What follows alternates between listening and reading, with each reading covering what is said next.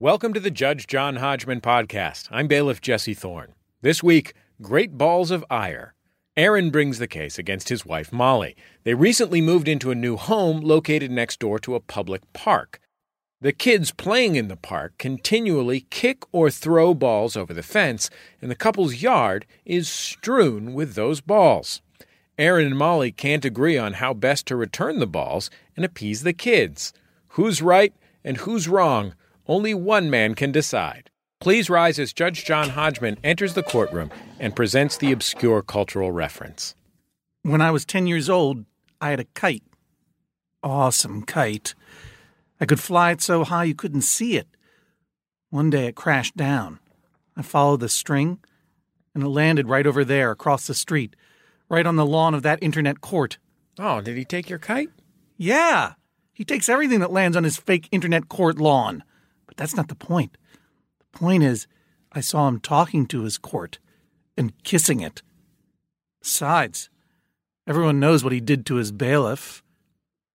Dun, dun, dun. Jesse Thorne, swear them in. Please rise and raise your right hands. Do you swear to tell the truth, the whole truth, and nothing but the truth, so help you God or whatever? I do. I do. Do you swear to abide by Judge John Hodgman's ruling, despite the fact that he is constitutionally opposed to balls? I do. I do. Very well, Judge Hodgman. Aaron and Molly, you may be seated. For an immediate summary judgment in your favor, can either of you name the obscure cultural reference that I delivered as I entered the courtroom? Aaron, you bring this case to this court. You get first crack at it. Which is it? Do you recognize the quote? No, I don't, but I feel I should at least take a stab at it. Sure, take a stab at it. Why not? All right. Why not start with metaphors of violence? Sure. Let's go with, what do you think?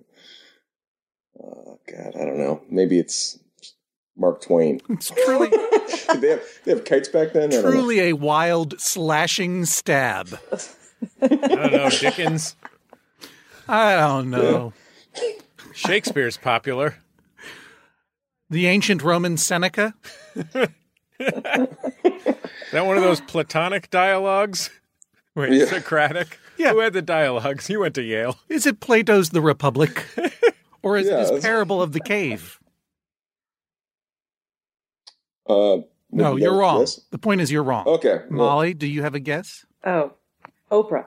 All guesses are wrong. It's I really like that they're going for big fish, though. yeah, that's right. Cast your net wide. Yeah.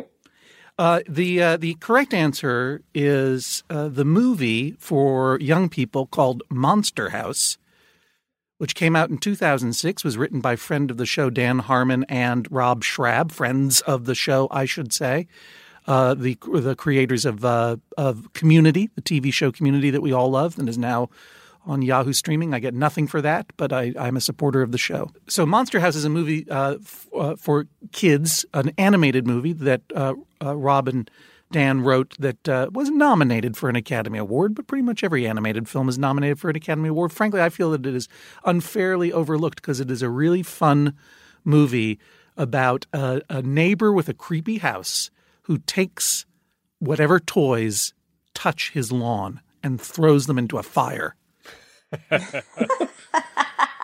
Yeah, that's a Of good sorts. idea, actually. Yes. This guy sounds like a real monster. Well, Yeah, we missed that one. I don't want to give anything away, but it's not called Monster Guy.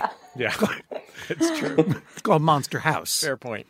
The guy, the mean neighbor, is voiced by Steve Buscemi, who is one of the nicest dudes in the world. He is actually, I don't know if he still lives in the Park Slope region of Brooklyn. And where do you guys live, Molly and Aaron? You live in Brooklyn as well, right? Yeah, we're in Kensington, which is kind of on the border of Windsor Terrace. Finally, someone South from Park. Brooklyn listening to this show. Right. So in any case, you're in Brooklyn as well. So he is also, Steve Buscemi is also our mutual neighbor. And I have a feeling that if he had a lawn and your ball went into his lawn, he would not yell at you. He would not yell at you and throw it into his furnace. Although that would be really something if he did. So you're both wrong. Neither of you get an immediate summary judgment in your favor. So we're going to have to hear this case about kids annoying you in your home in Kensington, Brooklyn. Aaron, you brought the case to this court. How would you nutshell it for me? Take a wild stab. Yeah, I'll just stab out there. We moved in. We loved the house, everything about it, and it pretty much started immediately. These balls, I would say maybe like 3-4 a day come over. Now, at first, we were thinking, oh, okay, well, a couple balls flew over the fence, no big deal. But it's just, after the 12th or 13th, 30th time that you're throwing these balls over and ringing the doorbell, we quickly realized that this is going to be the rest of our lives. We're talking about, let me just clarify, we're talking about sports balls. Yes, primarily soccer balls. All right. So you live in the soccer district of Brooklyn? No, actually, it's a very small park, and there's just a small piece of turf. I mean, this is kind of what's sad about it, but these kids, they clamor on it because it's really the only piece of grass-like material in any, maybe 8 blocks in any direction, and so they play on this thing, which is probably why it goes over so much, because there's really not a lot of field. Right. Okay. And so the balls come into your yard, and then Aaron, you want to return them, but Molly, you want to throw them in a furnace. That is a mischaracterization of my position. I just don't want to return them on the children's timeline. I do want to return them, but just not as soon as they come over the fence, because I'm otherwise occupied. So what timeline then, Molly, would you propose to return these stray soccer balls? I would like to do it at my leisure, which would most likely be the following day, which is why I proposed the ball bin, where we could place balls, maybe hours, maybe a day after the fact, and I don't have to go scurrying around the yard, leaving my little children in harm's way, possibly, in order to respond to these requests, which are very frequent. But you are not a person of leisure. You are home with a child. Do you have a job currently as well, or is your job full-time parent? I own a business, run a business, and take care of 2 little kids. How old are your children? 1 and 3. And we'll call them Soccer Target 1 and Soccer Target 2? Yes, I live in terror that they're going to get hit by a ball coming over the fence, which is another issue. You have a backyard in Kensington, Brooklyn. For people who picture Brooklyn, they think of hipster parties in Williamsburg where everyone's artisanally drying homemade beef jerky and drinking beer out of cans. But Kensington people have to understand is a somewhat different landscape, just architecturally. Aaron, how would you describe it? Yeah, I mean, there's not as many hipsters, although they are slowly moving in. I see that at the supermarket, the craft beer selection has grown exponentially since we've arrived. But you're crossing that land bridge from Williamsburg. It is us. It's getting priced out of Bushwick. You got to come out this way. So I was making reference to the prehistoric land bridge between Asia and North America, by which ancient peoples migrated to this continent of North America and then prospered until Europeans came back over the waters and killed them all with pox. Just a little history lesson there for Soccer Target 1 and Soccer Target 2. Soccer Target. Soccer Target. Shaka Khan. Shaka Khan. Soccer to me, Shaka Khan. That was a song about soccer, right? Yeah. Soccer Khan. Oh, God. Okay, so anyway, Aaron, let's not talk about hipsters because I've heard enough of them. Sure. I mean, but you are a small detached home in a neighborhood of small detached homes, or are you in a row home, or what? We're in a row home. We're the last one on the end, so it's the yard is it's not a big yard, but for New York, Brooklyn standards, it's it's huge. It might as well be a city park. And how long have you been living there? We moved in here in October or September. That would be of last year. So about half a year, a little more than half a year. Congratulations. Yeah. Well, thank you. Thanks. Where did you move from? We moved from Carroll Gardens, which is if you know where that is, right? I do know where it is. Another neighborhood of Brooklyn. Yeah. But very. I mean, that's a place where you can get some pretty fancy Italian food for a lot of money. Oh, yes. Used to be a place where you can get some Yes. pretty hearty Italian food for not a lot of money. That's true. It is a traditionally No, I'm really- Italian-American neighborhood, and you moved out Yes, of it is. to Kensington to raise your children. And Molly, you own a business, and Aaron, you do what? You just chase soccer balls all day or what? Nowadays, but yeah, I also own a couple bars in the city. Oh, okay. I'll tell you what, why don't you tell me the names of the bars, and if I like them, we'll keep them in the podcast, and if I hate them, we'll bleep them out, and you'll never know. Okay. Listen. Fair. Well, one of them in the Lower East Side is called Hillendale, and then there's one in Soho called The Folly that just opened in October. And then we have one in the West Village, which was the first bar called The Brooklyneer. And it was a Brooklyn-themed bar in Manhattan, which caused a little bit of controversy when we opened it. I don't know if you've heard of that one. But No, I haven't caught wind of the Brooklyn-themed bar in Manhattan. I'm working very hard to quickly figure out whether I find that to be brilliant or contemptible. yeah, It's a little bit of both. I think a lot of people had mixed feelings on I that one. kind of feel But, like it is brilliantly and purposefully contemptible. Slightly. Well, Yeah. since I gave your husband a chance to buzz market his bars, Molly, what's your business? Beef jerky? Backyard beef jerky Okay. at Kensington? You know what? It's not too far away from that. I have a little workshop where I make holistic skincare products. It's called Brooklyn Herborium, Oh, all right. and I have a little spa over on Columbia Street near the water. I don't. When you were talking about, it's not that far from making beef jerky. I have a little workshop where not I that make far. things out of skin. That's all my brain could hear. It's just a category difference. So there you are, a Still- couple of relative. What are your ages again? If you told me at all. 37. 34. All right. 34. There you are, a couple don't of know. grown don't know. adult Brooklyn homesteaders out there in Kensington with a couple of young children. You keep relatively, I think you stay at home most of the day, right? Because you. I don't know about you, Aaron. Do you go into an office to manage these bars, or do you go check out the bars at nighttime when it happens? Yeah, I primarily kind of go in at night, Right. and so I'm home a lot during the day. We both are. Right. So you're there to watch. You're there to watch the soccer balls come into the yard, and then have a family conference to decide what you're going to do about this one. We just have words on a daily basis. Yeah, I mean, All right. when stop I'm talking. here in my position, okay. Thank you, Molly. You say that you Yes. live in fear that the soccer balls are going to hit one of your children. Are they Yes. aimed at your children? I think they might be. Okay. Well, we'll talk about whether or not you're facing. It's been near We'll misses. talk about whether or not you're facing. What's the word I'm looking for? Punitive measures from your neighbors in a moment. But what sort of damage and danger do the soccer balls pose to your house and home?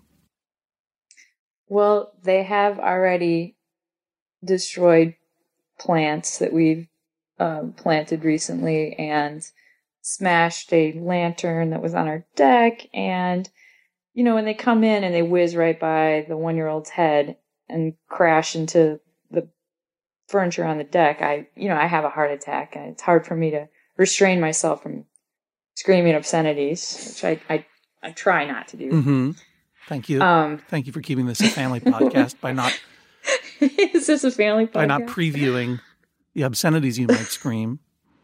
And does it truly happen, Molly, as Aaron suggests, multiple times a day? Yes or no? Yes. Okay. So when a soccer ball comes whizzing by your child's head and smashes into your recovered architectural lantern or whatever it is, what happens next, Molly, in your words? How did the demands words, start coming? Well, if I'm by myself, I hide the ball, and by no means do I admit to even being on the deck, even though I have kids screaming at me over the fence, throw it back, they can see me. And maybe I take my kids and I hide inside, and I won't give them back the ball because I'm so mad. Uh-huh. And then what If happens? Aaron's Do home, reprisals begin at that point? Reprisals? Well, I mean, there's not much I can do except withhold their ball I'm not talking about your reprisals. at the door. What? How old are these kids? How? I would say, it varies, but they're 7 to 12, some 15-year-olds, I guess, out there. So it's anywhere between 7 and 15. I mean, they're not. So this they're is not a like weekend. older Is kids. this a weekend only thing? And No, it's an everyday thing. It's like after school. Oh, so after like school. 2:30 to dark. Well, let me clarify one thing, which is that we live next door to a school on one side. So there's a school, and then there's the park, and then there's us. And this park used to be primarily for the school only, but kids. When school, after, school hours are over, which is 3:00, Right. the neighborhood kids just go in there and they use the park. Now, it used to be that they would lock the park because I guess the people who lived here before complained a lot to the city, and the city started locking the park because it is a school park. Right. But the kids started chopping the locks and jumping the fence, so now it's open all the time. So these are kids who are going to bust open a lock in order to play their game. That's exactly. So So that's why they have to be trifled with. have there been, Aaron, reprisals when balls are not promptly returned? Well, I just want to get when an the overview first- of the toxic yes, landscape of the recrimination sure. that's Yeah. taking root in Kensington, Brooklyn. Absolutely. Yeah, listen, I mean, here's the thing. I can't really draw a parallel between the reprisals and the balls because, withholding, I guess you could say. But, because a couple times they've thrown plastic bottles over the fence, into our yard. There was also when we moved in, there was about a stack of plastic bottles between our house. Yeah, like Arizona iced tea bottles and water bottles. Cold-pressed kale juice bottles? Is that what you mean? Exactly. No, yeah. what kind of bottles? Mainly Arizona fruit punch, Arizona iced tea. That's like the one of the go-to bottle I feel like they throw. Based on bottle throw?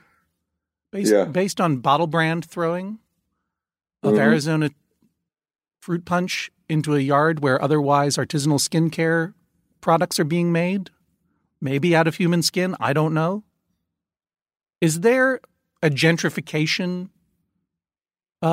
friction issue going on here? No, I don't think so. I mean, the kids are they're all different ethnicities. Mm-hmm. I mean to say, you're being chased out of Cobble Hill by wealth, and now you are homesteading in Kensington. And I don't know the socioeconomic landscape of Kensington, and I'm not asking about race, although that's often a factor in socioeconomic demographics, but whether you may be perceived by the local kids at the school as intruders upon the neighborhood.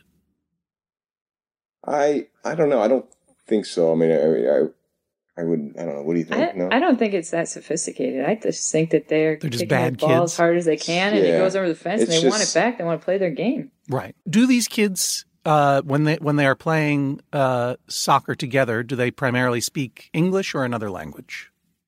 Molly. English. All right, Aaron. Okay, good. And so you could reason with them, right? You could say, look, guys, you need to be more careful with your soccer ball. And please don't throw Arizona iced tea into my yard. You have to understand, I own a Brooklyn-themed bar in Manhattan, so I'm cool. Yeah. How do you think they would respond? I think I'd go over pretty good. Kids like bars. Yeah, right. I mean, thing. Yeah. What if every time they threw a Arizona iced tea bottle into your yard, you threw them a full can of pork slap beer? Then they might be like, "This guy is cool. Thanks for the beer." Yeah, that's actually not a listen. I mean, if that's the judgment, then so be it. So, I mean, Aaron, that's a good idea. Molly. If I understand Molly's argument correctly, and Molly, you can correct me if I'm wrong, but Molly wants to collect balls as they come in, and partly for her convenience, and partly for vengeance, she would like to ignore the children yelling over the fence and put them out all together. What would you say, Molly? Once a day? Once a week? All the balls that were collected? No, once a day. Maybe, the day after, in the morning. Mm-hmm. I could do that. And how would you explain this policy to the kids? Well, that's another point of contention, because I would like to have a little sign on our door that says, "Lost your ball, check the ball bin. Do not ring this bell." Yeah, please don't ring the bell. Do they come around and ring the bell? Is this a backyard or a side ring the yard? bell. They can't really get in the backyard unless they climb the fence, which is another That's happened. It's a major liability issue because it's a fence. They hop over it. They could hurt themselves. So, Molly, ball comes in, almost kills one of your children. Next thing that happens is yelling, and you ignore it? Yes or no? Walk me through the whole home invasion, the strangers style scenario. Stranger danger. Okay, well, because you're throwing out all kinds of stuff. Let me explain what I'm looking for here. Okay, I have. You're throwing out all kinds of stuff about people jumping into your yard, throwing bottles, ringing the bell, and I really just want to know how quickly and how often it intensifies to actual trespassing by these kids.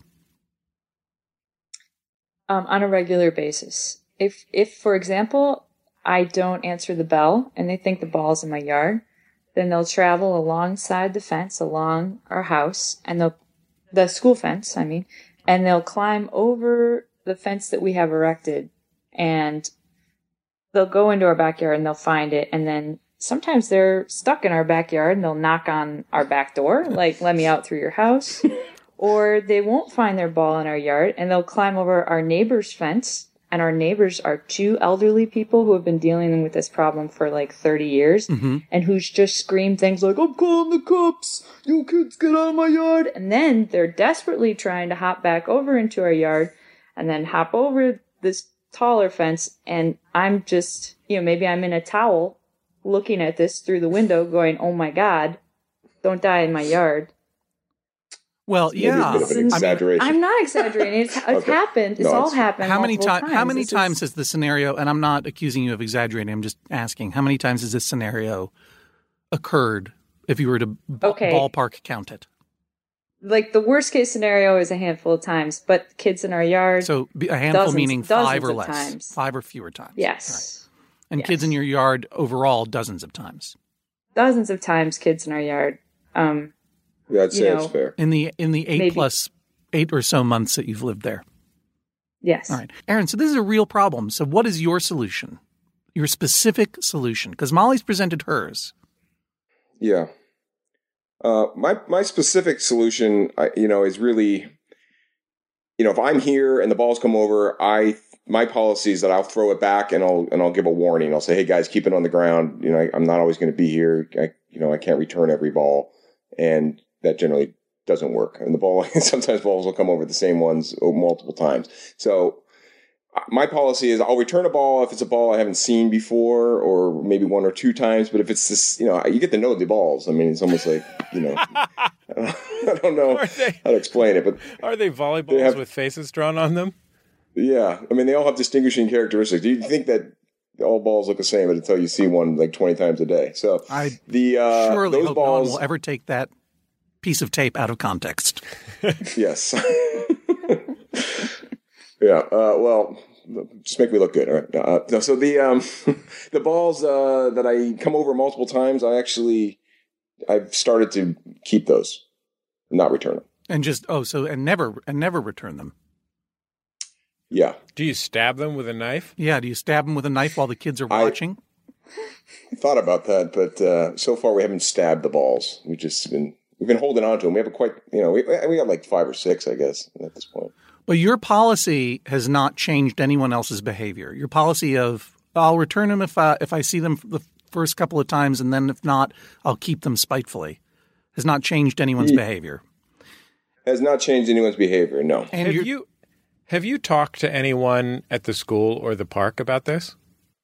Yeah, we have. I have. Yeah, go ahead. I've called the Parks Department, talked to the supervisor, talked to the principal at the school, even called the police precinct. Everyone tells me the same thing, which is, it's your problem, not a my problem. You shouldn't have moved into a house next to the park. In so many words. No one's solving this problem for us. And so you went to those people asking them to solve the problem for you? Or at least asking if there was any suggestion, anything that could alleviate the problem. And there were, go ahead. I was going to say that when we first moved in, there was a giant rip in the fence. There was a tear in the in the chain link on the school side that was maybe midway up. And a lot of balls used to go through that hole. And so we complained about that, but the city didn't do anything. So I ended up going over there with wire and shutting that. And that actually made a difference. But maybe it took it from 6 balls a day down to 3, but it's, but that was, it's kind of do it yourself out here, I guess. And, your neighbors have been dealing with this problem for decades. That's what I got from Molly. Is that not right, Aaron? That's correct. So given that there is no solution to the problem other than your suffering, why is Molly's plan not good? Well, because I don't think that, you're going to be able to teach these kids, which, keep in mind, there's, I don't know, God knows how many dozens, hundreds or whatever. It's not that many. You're not going to be able to educate them and, convert them into our ball policies, we actually did try the ball bin once. We put the ball bin out there. I put a couple balls out there, and within minutes, some guy walking by was like, "Hey, you giving these balls away?" And just took one. And I was like, "Actually, that's some kid's ball. Came over the fence. We put it there for him, and he just took it anyways." So I don't think that the ball bin is going to work, mainly because you know how it is in Brooklyn. Everybody puts stuff on the street, and you see something out there, it's free to take, and the kids know that too. So if we put the ball out there, it's might as well just be giving it away to someone else. Got it. So from your point of view, it's not effective justice because the balls will just be taken by other nefarious people. Yes. All right, I got it. Molly, have you said that you constructed a fence? You constructed it? I don't understand what the fencing situation is in your backyard. Can you describe it for me? Sure. There's a city park fence, and that's like 25 feet high. That's a chain link fence. Chain link. Then we have a gap between that fence and our house. Our house doesn't go flush. There's like a few feet that a skinny little body could run right down. Right. This corridor. Some urban no man's land.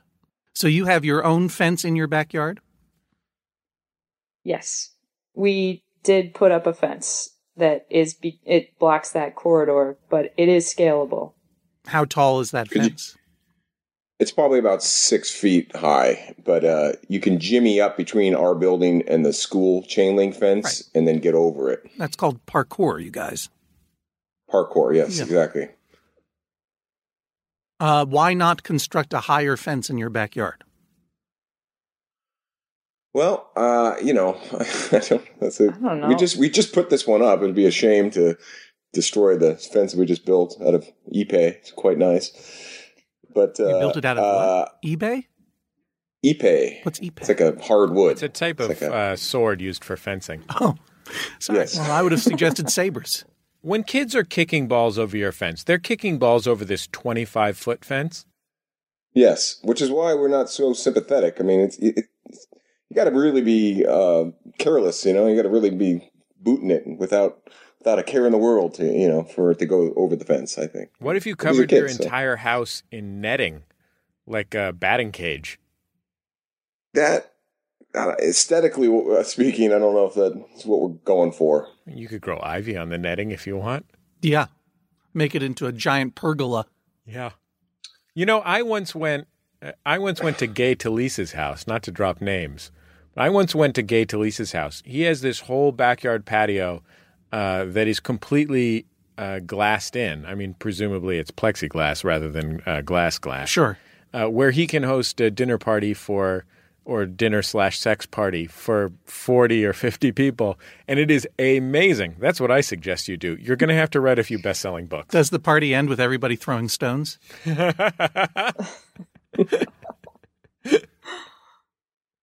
All right, I can sense the desperation in your guys' voices because you have no clear solution to this problem. I'm not even sure at this point what your dispute is other than with yourselves for buying a house next to a schoolyard. Yeah, it's sort of like buying a house next to an airport and wanting to put up an airplane fence. Yeah, or airplane netting. Yeah.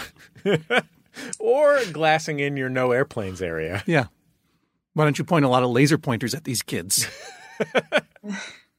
Get in trouble with the federal government. So in a moment, I'm going to go into my chambers and come to some decision, but I don't know what kind of decision I'm going to make because now I'm not clear where your dispute even lies. Aaron, tell me tell me what decision you would like me to make. I would like the ability to throw the balls back as they come over if I'm home. I don't mind doing it.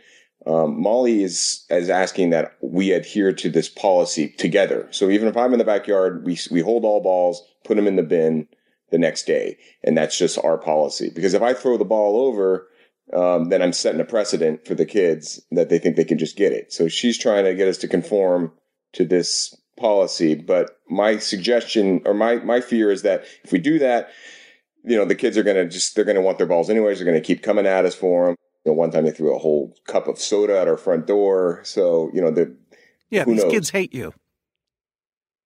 Yes, they hate us when we don't give them their balls back. That's for sure. Do they love you when you give them the balls back? No, I think they're fairly indifferent, and then they kick it over again. So, right. Yeah, maybe we should start lobbing beers over the fence. It's probably a good idea. Right. And Molly, what do you want me to decide? Well, Aaron will only submit to the authority of an outside figure. So I want you to tell him that the ball bin is the way to go. So I don't have to I'm not expected to do the same thing that he's willing to do. You want to set a policy, specifically your policy, of the ball bin plus sign. Yes. And then you want him to abide by it and not go against the policy. Yes. Until such time as you both realize that policy doesn't work either and you got to come up with a new one. Sure. Right. Yeah. Okay. Do you have any pets? No. Okay. I think I heard everything that I need to hear. I'm going to go into my chambers and sit down against the wall and throw a pinky ball against the wall for 100 hours like Steve McQueen in The Great Escape until I come to a decision. Please rise as Judge John Hodgman exits the courtroom. Aaron, I wonder if this was a problem not with children, but with drunk people, and you were neighbors to a bar and not a playground. How do you think you might solve a situation like this?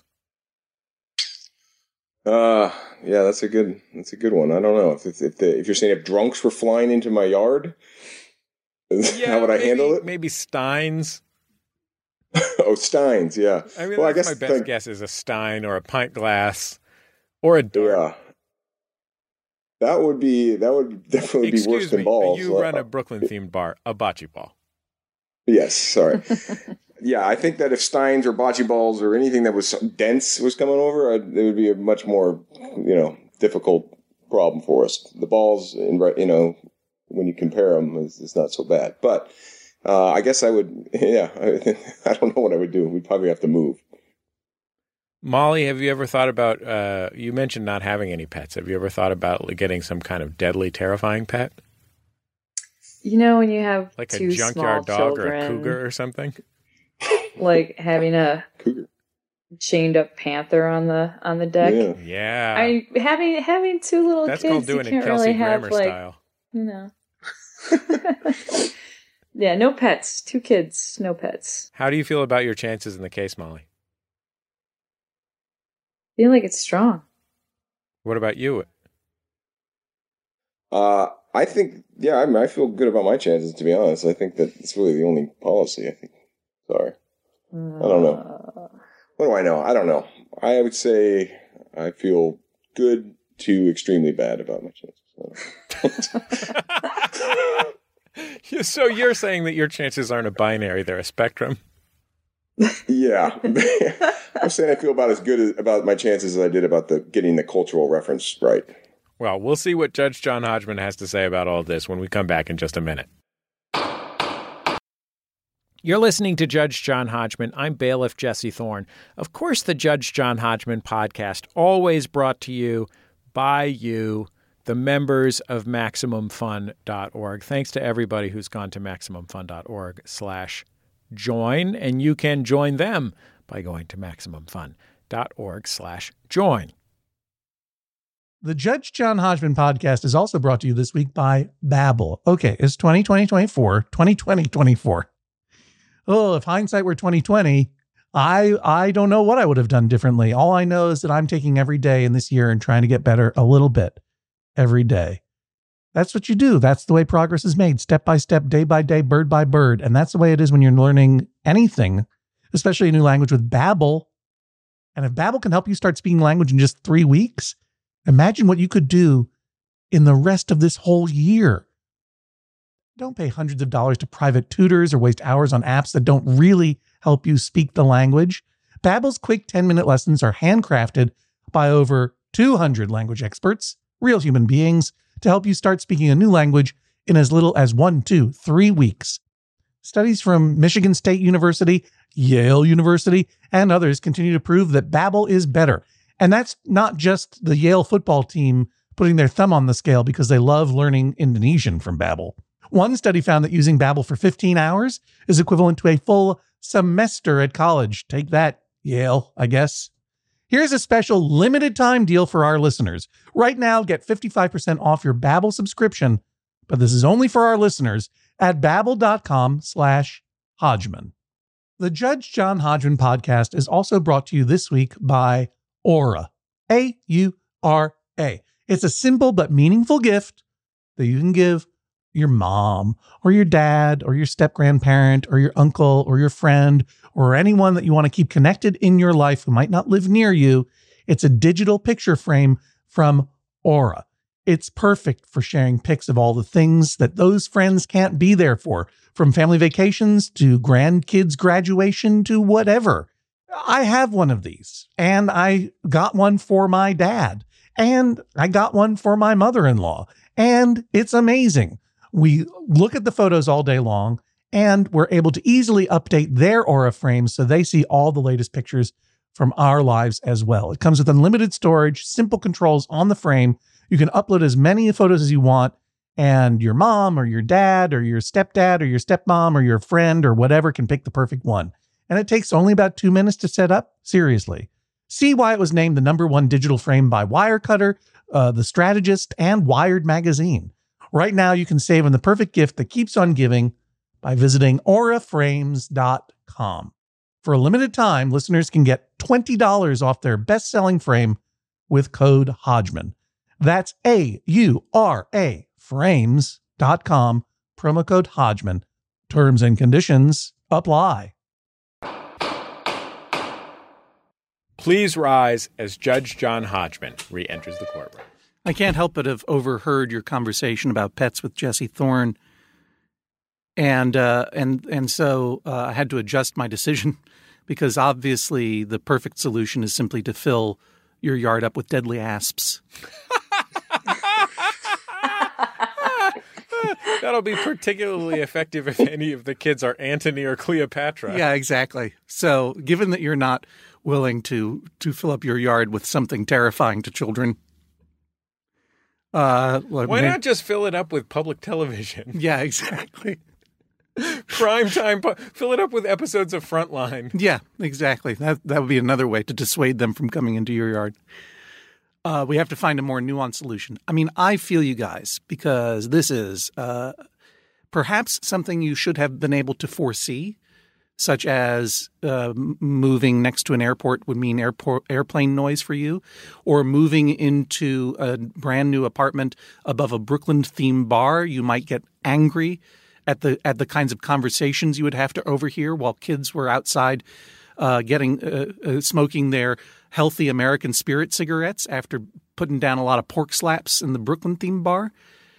This was a foreseeable problem that you failed to foresee, and so I can appreciate how your contempt and hatred for these children is essentially a projection of your hatred for yourselves. And you are also at an interesting time in your life because you are in your mid 30s. Okay, so you no longer have the pure sociopathy of childhood, which is what these kids are enjoying. You are not humans to them. You are faceless talking mannequins that take their things until they get them back. And nor are you prepared to enter the endless pool of rage in which swim your neighbors, your elderly neighbors who have been putting up with this futilely for 30 years, the anger And the empty threats of calling the cops that obviously if the cops are ever called, nothing is ever done. That would really need to become a little bit older and a little less concerned about what other people think of you in order to truly combat this problem by becoming a Steve Buscemi-like monster. And simply those balls go over the fence, you stab them with a knife, and you throw them in a pile. And you stick – you know what you do? This is what you do. This is what you do, you guys.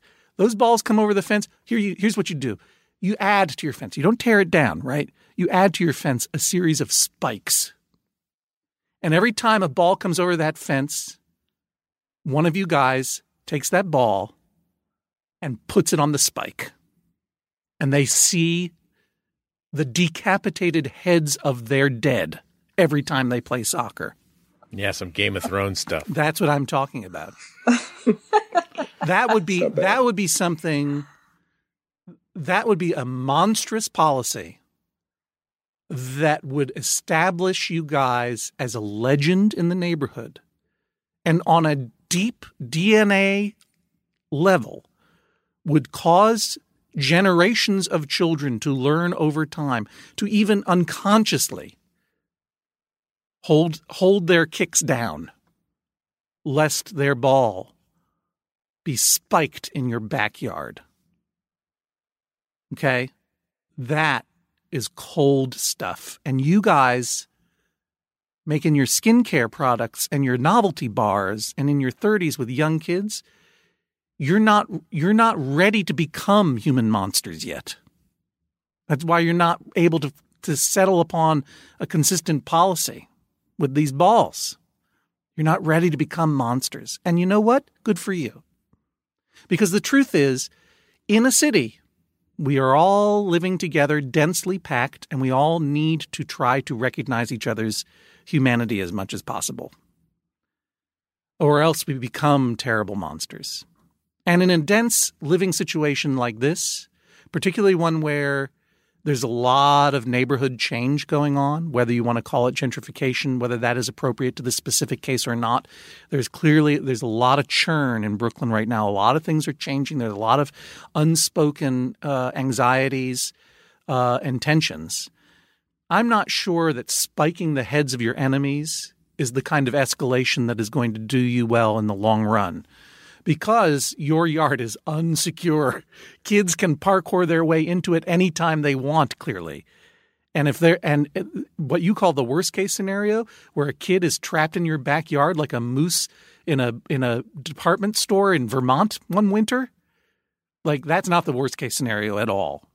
Vengeful children who have access to your backyard, that's a horror movie. So even though I think that would be the baddest of the badass responses, I think that you need to find a more nuanced response that acknowledges that these kids are human beings, just like you are human beings. Now, what is the appropriate response? I do not agree with you, Aaron, that these kids will never learn.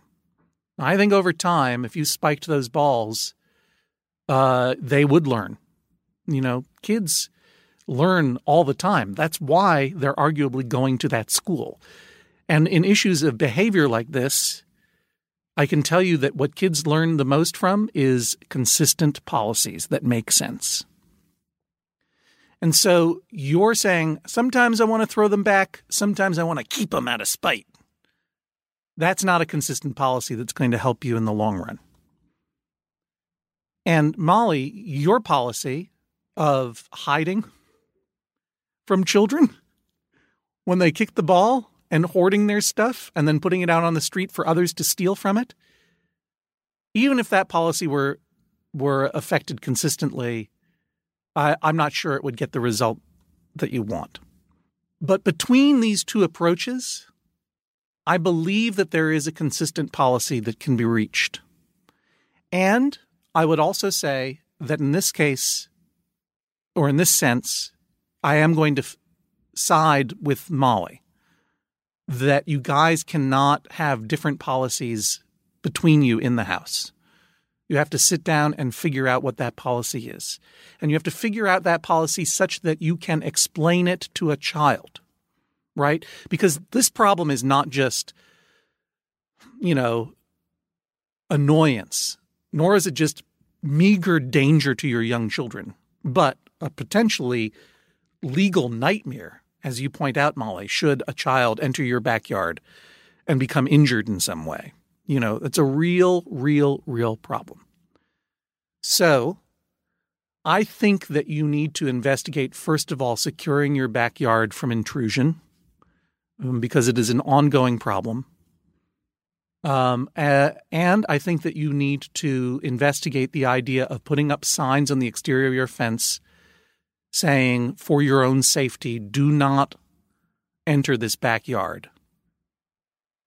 And I think that when the balls come over, you guys need to have a policy in place as to when to return them, because I think we all know that keeping children's balls and throwing them into the fire is not who you are or who you want to be. Yeah, that's some Game of Thrones stuff. Yeah, right. We all want to be Game of Thrones until you think about how miserable it was to live in medieval times. Every piece of property that you own or even rent comes with unexpected headaches. And the headaches, when they are cockroaches, you smash them. But when they're humans, you either just learn to ignore it or you have to engage. And I think that what you need to do is return the balls to the kids. Don't hide them. Don't lecture them. Just send them back over. And I think that you need to do what it takes to secure your, and I mean, I don't want to say this, but you might want to add some sort of, burglar proof your backyard so that it's a deterrent for the kids to come in. And I think that when you engage with the kids, just say over and over again, consistently, please keep the balls down and don't come in and get them. We'll get them back to you as soon as we can, but that's all we can do. And you can put a sign there that says the same thing. And I like to think that over time this will ameliorate your problem, but I do feel very strongly that whatever systems you put in place, that you mutually agree upon it and it be consistent and that you both do it consistently over and over and over again. Because I think that's the only way to enforce rules, especially with kids who don't understand what rules are. And it's the only way that you guys are going to get along. So even though I don't think the soccer ball bin is a particularly practical or just solution, given that a lot of those balls are just going to get stolen by weirdos on the street, soccer ball collectors of Brooklyn, they're crazy. I do have to come down. Gotta catch them all. Technically on the side of Molly and say consistent policy going forward. Molly wins. This is the sound of a gavel. Judge John Hodgman rules, that is all. Aaron, you just lost the case. How do you feel right now? Well, I guess up until the last couple seconds, I thought I'd won. But it was a zinger. It was a nail biter right to the end. No, I mean, this is fine. I mean, I can live with it. Molly, how about you? I'm just so happy to have a solution. Do we? Well, no, you don't have a solution. There may be no solution, but you're going to create a policy that is consistent. And, yes. And you have to safeguard your yard from people getting into it because that's a no good situation. Right? Is that clear? Yeah. We'll go with the asp pit. That's a good deal. Yeah. Just make sure the asps are conspicuous, because otherwise it's going to be a real liability issue. They're taking responsibility if they jump into a conspicuously asp-filled backyard. Gotcha. Yeah, But if it's hidden asps, then the liability is yours. Here's a new T-shirt. Judge John Hodgman brand security asp pit. Hard to pronounce, but very effective. Well, thank you guys so much for joining us on the Judge John Hodgman podcast. Back for another game. You know it. What's going on? Just one more week till Max Fun Drive. Hard to believe. It's been a heck of a year since the last one. We're now a worker-owned co-op. We raised $50,000 for charity last year. And we've added a bunch of awesome new shows. But do you think we're ready to do it again? Absolutely. Lovely new gifts are lined up. The episodes will be amazing, and wait till everyone hears the bonus content. Yeah, plus they know to go to MaximumFun.org/newsletter, so they're getting all the news. Oh, like that meetup day is on Thursday, March 21st. Then what's bothering you? Me? Oh, nothing. We're all set for Max Fun Drive to start on Monday, March 18th. I just didn't want you to see this coming. Check. What? Hang on! Most of the plants humans eat are technically grass. Most of the asphalt we drive on is almost a liquid. The formula of WD-40 is San Diego's greatest secret. Zippers were invented by a Swedish immigrant love story. On the podcast Secretly Incredibly Fascinating, we explore this type of amazing stuff. Stuff about ordinary topics like cabbage and batteries and socks. Topics you'd never expect to be the title of the podcast. Secretly Incredibly Fascinating. Find us by searching for the word secretly in your podcast app. And at MaximumFun.org.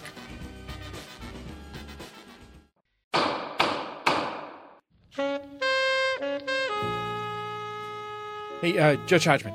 What? Judge Hodgman, could you get my ball? Why are you throwing your meatballs around? Just sit there and eat your spaghetti like a normal.